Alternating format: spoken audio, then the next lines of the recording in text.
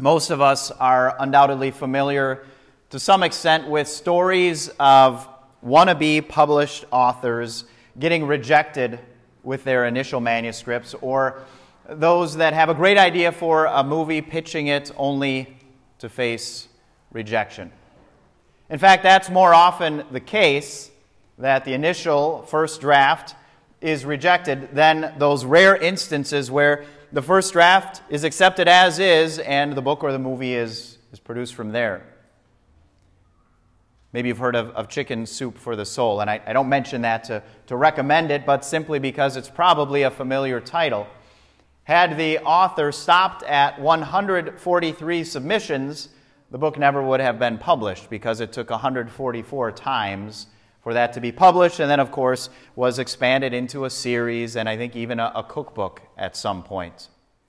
And all of the authors, if you are an avid reader who enjoys fiction, if you like Stephen King, if you like any number of suspense or mystery novels, even Dr. Seuss, if I can still mention that one, those authors faced multiple rejections before their first book was ever published. If you've ever seen the movie The Help, that actually, before it was ever produced into a blockbuster movie, was a book that was rejected 60 times until it was finally printed. And movies like Star Wars, Raiders of the Lost Ark, Back to the Future, the same thing. Those did not fly over well initially in Hollywood until multiple submissions and people had looked at those scripts. So those cases of rejection we're familiar with. And yet, you don't have to be a wannabe published author or somebody who has a great pitch or idea for a movie to face rejection, because it's something that all of us are familiar with. We've experienced multiple rejection on multiple fronts, multiple times throughout our lives. Whether it's rejection in the face of relationships, maybe sometimes even within our own family. Rejection at work. Rejection in school. Rejection in athletics. Rejection sometimes, sadly, we have to admit, even from those in church. We are not strangers to rejection. And as common as it might be, that doesn't take away the sting of rejection. Rejection can be crushing. So we can relate to a parable that Jesus told us from our gospel this morning that deals with that very topic of rejection. As Jesus was addressing his enemies, his listeners, he told this parable of three individuals, three servants, one by one, who were sent to the tenants, and they were rejected. And after those three servants were rejected, then the landowner of the vineyard sent his own son, who is rejected to a much more serious degree, even put outside the vineyard and killed. And then the last example of rejection in that parable really is then the tables being turned when the vineyard owner actually rejects his tenants.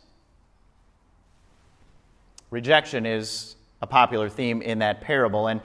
And Jesus' know-it-all enemies, his listeners, knew very well the point of the parable. It was clear, and any student of the Bible, if you are familiar with Scripture, this is not a difficult parable to interpret. It is quite clear. But Luke indicates that those to whom Jesus was speaking knew full well what the application of the parable was, because Luke gives us that description in verse 19 of their reaction. The teachers of the law and the chief priests looked for a way to arrest him immediately, because they knew he had spoken this parable against them. We too, without too much effort, know the significance of the parable. Of course, God is the one who owns the vineyard, and each of those servants that are sent to the vineyard to see if any fruit had been produced represent the number of prophets that God sent to his people Israel throughout the Old Testament, calling them to turn away from their hearts, their eyes, away from idolatry and immorality and back to the Lord.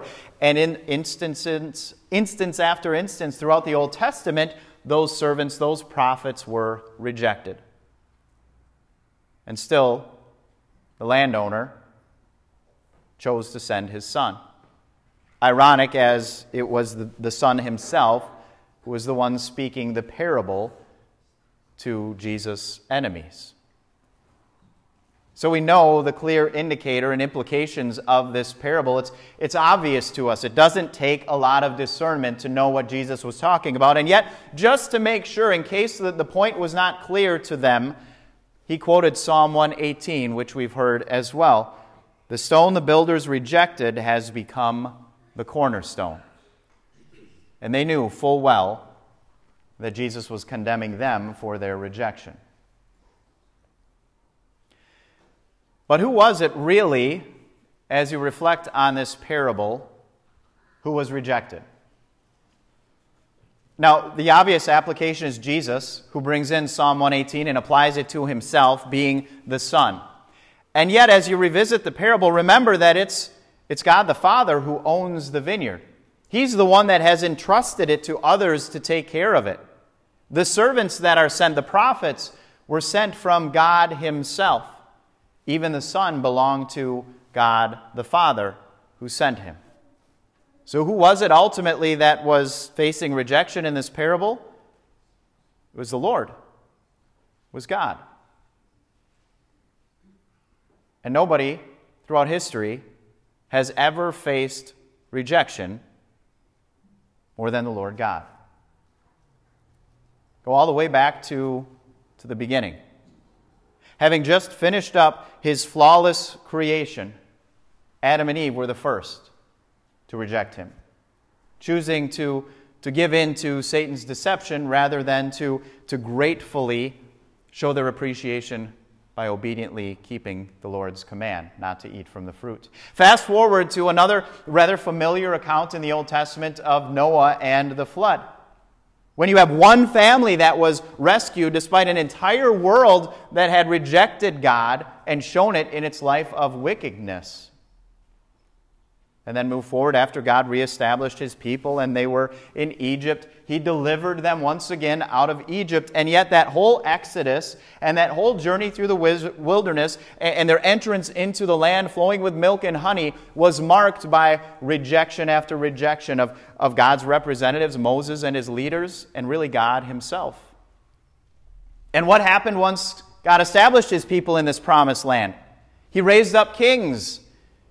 And the track record of those kings was to reject the very one who established their authority again and again. And it was to those kings, especially during that time, that God sent prophet after prophet after prophet who, as the parable indicated, were rejected again and again and again.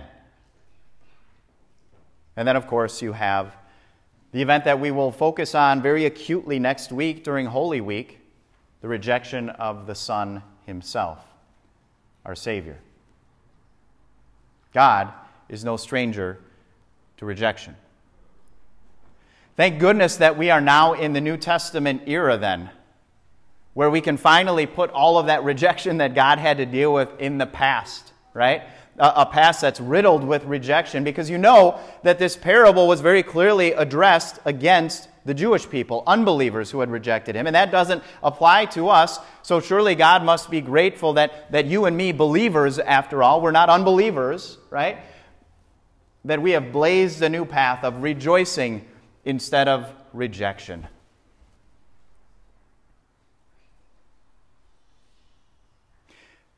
Question. Do you have to be an unbeliever to reject the Lord? Can only unbelievers reject the Lord? I can't see into your heart, but I'm guessing that your heart has already turned you in. It's already betrayed you to answer that question very clearly. Of course, you don't have to be an unbeliever to reject the Lord. We are experts at it. Though we might like to differentiate ourselves, to distinguish ourselves from the unbelieving Jews who rejected Jesus and his promise of salvation, the fact of the matter is that we too are just as adept at rejecting Jesus. I mean, when you think about it, when we choose one thing, if we have multiple options, when we choose one option, what are we doing but rejecting the other one? So practically speaking, let's take a scenario that applies to every one of us. Every one of us woke up this morning, and every Sunday morning you wake up, you are faced with options, with choices. You can do myriad things with your Sunday morning, or you can choose the option of gathering in God's house around His Word to be fed and nourished in your faith. So when we choose any one of those other options, what are we also then rejecting? Or better, who are we rejecting, if not the Lord? When you have a spare moment, when you have time in those pockets of your day, if they aren't deliberate and planned, and you have the option of scrolling social media or opening God's Word for a little bit of quiet meditation, and you leave God's Word closed, you've made a choice, but in that choice, what or whom have you also rejected? When we are silent in the face of what is clearly sin, and we say nothing, maybe to keep the peace, or we don't want it to be awkward, instead of lovingly, patiently, maybe sometimes firmly pointing out that sin, we've made a choice. But in that choice, we have also rejected something else or someone else. We are no strangers to rejection. Believers can and do reject Jesus quite frequently, don't we? And do you think that even if they are subtle, even if they are small, that those little moments of rejection over time don't make a difference at all because they're so small, because they're so insignificant? We'll go back to the parable. Do you suppose that it was easy the first time the tenants made that decision to beat down the servant sent to them? I would imagine that was probably a difficult choice at first, but I'm guessing that the second servant that was sent and the third servant that was sent, it got a little bit easier, didn't it, after making that first choice? And then, in fact, when you consider the son who was sent to them, at that point, all prudence was out the window. Though the parable says that they discussed it, I don't think anybody spoke up in that discussion and said, hey, wait a minute, maybe we should not murder the vineyard's son. No, at that point, it was pure justification in their own minds that they were so far removed from any morality of right or wrong. It was justified that they would murder the son so that they could come by the entitlement and greed. They could feed that through this course of action. Those little choices of rejecting the Lord over time make a difference. As you stand in front of a door, it's that first choice that just pushes the door open, maybe a crack. And then once you can see a crack, then you're a little more curious and it's easier to push it a little further. And then further, all the way open. And then once that door is open, well, it's kind of natural to walk through that door. In fact, once you're through that door, it's as natural to be in that door as it is on the other side. And that's how it is with something like our approach to gathering for worship. One Sunday might be a big choice, but one Sunday rather easily turns into two, and then two is not such a big step to three, and then it's actually more normal not to gather in God's house for worship than it is to be here. Don't think that those little choices of rejecting the Lord over time don't make a difference. And that's not the only reason that they impact us. It's not just that things get easier over time, but consider this as well. Rejection is not just rejection. When we choose to reject the Lord in some fashion or another, we aren't just rejecting, we're also replacing. Because there is a vacuum there with whatever choice it is that has not gone or taken us down the path that would feed our faith, that would give us an opportunity for the Spirit to do His work. Something else is going to fill that vacuum and influence us. So it isn't just neutral ground. When we choose not to go the path of the Spirit, we are allowing then something that is by definition unspiritual to influence us. And you know as well as I do who is prowling around, waiting for a chance, an opportunity to pounce and fill that vacuum. You know that the devil is not going to let those opportunities pass him by. To allow something or people in the world to to influence you, to cement ungodly, to cement worldly views. Not always wicked and evil, but if not a choice that rejects the Lord, then it's something that opens us up to other influence. And what finally is the worst possible scenario that could happen with those little choices over time to reject the Lord that then also open us up to other influence that is not from God Himself? Shudder the thought of those words of the conclusion of the parable applying to us.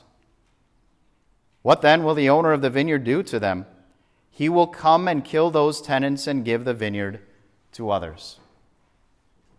No, we aren't the unbelieving Jews who rejected Jesus. But do you think there's a reason that Jesus tells you and me this parable? Because you and I have no right at all to Christ and His church. And if we think little of it to reject or abuse or ignore the gifts that He has given to us, do you think that if He took it away from the very chosen people that He had given to in the Old Testament from the beginning of time and gave it to the Gentiles, do you think that He cannot take it away from you and from me as well? Absolutely. So the warning for us is that quote from Psalm 118. The stone the builders rejected has become the cornerstone. Do not reject the cornerstone. And yet, friends, as easily as we reject the Lord, as natural as that is for us, as frequent as that is for us, do not be shocked by that. Rather, be shocked at how the landowner responds to you and me, those tenants who reject Him again and again. Be shocked that God Himself has not rejected those who have rejected Him. In fact, the irony, of course, of the parable that Jesus was talking to these people who thought they knew it all, those that would have stake a claim to their Jewish heritage, was that God still had sent them the Savior. That God didn't say, I'll wait till you have your act together or till you're really sorry or repentant, and then maybe I'll follow through with my plan of salvation. He chose to send Jesus anyway. And He chose to send Jesus into a world that He knew had rejected Him. He did not send Jesus because we were warm and fuzzy toward Him or we were looking forward to accepting Him. He sent His Son into a world that He knew had a history, a pattern repeatedly of only rejecting Him. And then the Father rejected His Son. Knowingly. So that He wouldn't have to reject you and me. The Father turned His grace, turned His favor away from His Son in His moment of need as He was bearing the full brunt, the weight, the burden, the guilt, an eternity of suffering in hell for our sins of rejection. And the Father rejected Him in that moment so that the Father would not have to reject you and me. Next week is the opportunity that we have to reflect on really that rejection. That the Father didn't send His Son into the world hoping that He would live or might make it, but knowing full well that He would die and that He had to reject Him. And as we embark on that journey next week, starting with Palm Sunday, let us process with Jesus into Jerusalem. Let us step into the upper room where He gives to us His very body and blood to assure us that He has not rejected us. And let us follow Him to the cross where we see in very clear, vivid imagery what it looks like for the Father to reject His Son. And walk away from that cross with a confidence of knowing that that wasn't the end of the story. Being confident that because of what the Son did on that cross and because the Father rejected Him instead of you and me, that sin that death, that Satan himself and all the punishment of hell has been crushed along with the Father's rejection. May we find a new appreciation next week as we gather during those special services to see the Savior rejected by the Father, so that we could walk away with the assurance that he will never reject us. Amen.